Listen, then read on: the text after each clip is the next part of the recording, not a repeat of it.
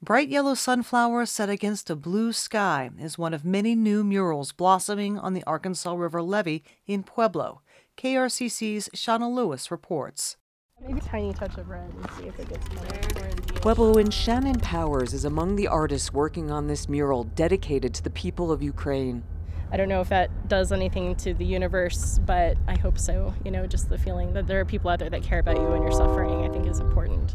Powers is roped up to paint sunflower petals on the steeply sloped levee wall. Longtime Pueblo levee mural coordinator Cynthia Ramu organized this group effort. Our canvas out here is a perfect place to share some solidarity by sending a message from where we live as artists that art can really share the passion and the love. She says they'll be there every Saturday until the war in Ukraine ends.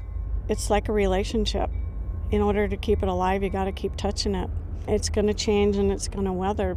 It's like a living painting. It's always evolving and transforming.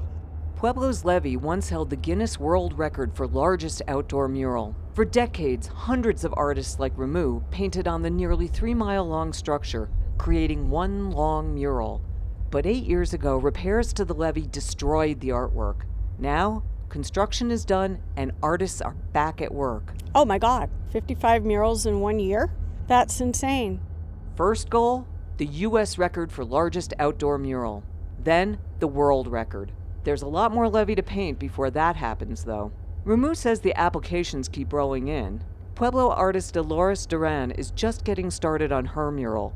It's designed to raise awareness about missing and murdered Indigenous women. And I feel like that's a history that gets lost here in Pueblo, but it is very much a part of Pueblo. And this is my hometown, and so it means a lot to me. I feel very passionate about it. There's a wide variety of subjects already, including the late musician Bob Marley. A portrait of him was one of the most beloved images on the original mural. And now, the reggae legend spirit is back on the wall again. In Pueblo, I'm Shauna Lewis, KRCC News.